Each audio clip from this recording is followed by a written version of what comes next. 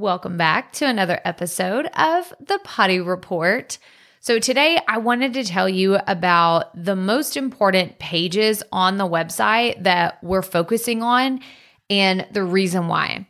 So today I wanted to specifically talk about the homepage because if you've ever created a website, which some of you have, not everybody has, and I wanted to step into this in like a 3-day series specifically because I know some of you haven't and you're terrified of it. And I just want to remind y'all, I don't have a degree in website building. I don't know how to code. I don't do any of those things.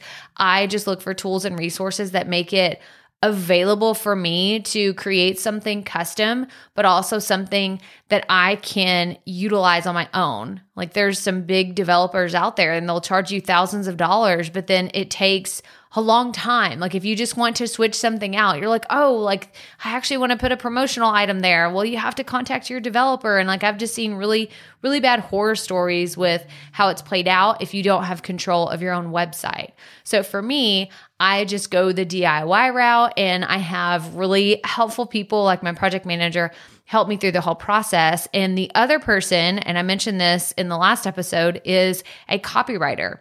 So the homepage, as you know, if you've never built a website, you know, going to someone else's like website, that's probably the first page that you're going to land on. It's the first place, right? And usually if it's not, if you like click on a link on Pinterest or on Facebook or somewhere, like somebody shares something and you go to someone's like a random page on their site, you're like, wait, hang on, what's this person all about? You go to the homepage. And the homepage for me, for my website, has felt a little discombobulated. I always like whenever I can use that word. And it took me a second. I'm like, wait, does that apply? Yes, it applies here. It feels discombobulated because it doesn't feel like there's a natural flow to what someone's supposed to do, right? So I've learned in copywriting and studying copywriting and just studying business and how online business really works, like you have to make it very clear and apparent of what people are supposed to do when they land on your page. It has to be apparent. Otherwise, they're going to leave or they're not going to do anything. So I had a copywriter help me. Again, we did all of this in a Google Doc. Like none of this was like, oh, let's see what it looks like on the website because you can get so distracted with that stuff. People immediately want to jump into, oh, what are the fonts and the headlines and the subtext and what pictures are we going to use and what colors should be there? And I want to add a fancy video. Like, don't do any of that stuff.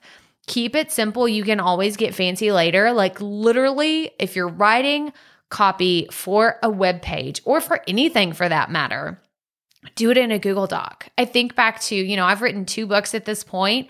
I didn't write these in what you see now. Like none of it looked like the formatting that you see in the final product. Most of it was all over the place, didn't make sense. Sometimes it wasn't even a complete sentence. Sometimes paragraphs just ran on and on.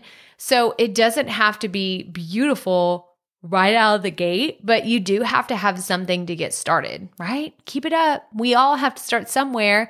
Like it's a motto that I say for a reason because I have to remind myself, even if it looks like crap right now, this is just the beginning. This is phase 1. This is your shitty first draft. As writers like to say, is you just have to have something on paper and then you can work with it. Then you can get going. Then you can make it better.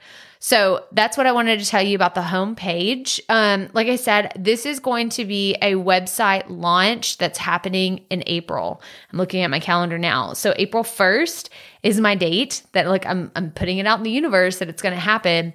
So I'm rewriting the copy for my homepage. And then in the next, tomorrow, I'm going to tell you about the other 2 pages that are just as important for me.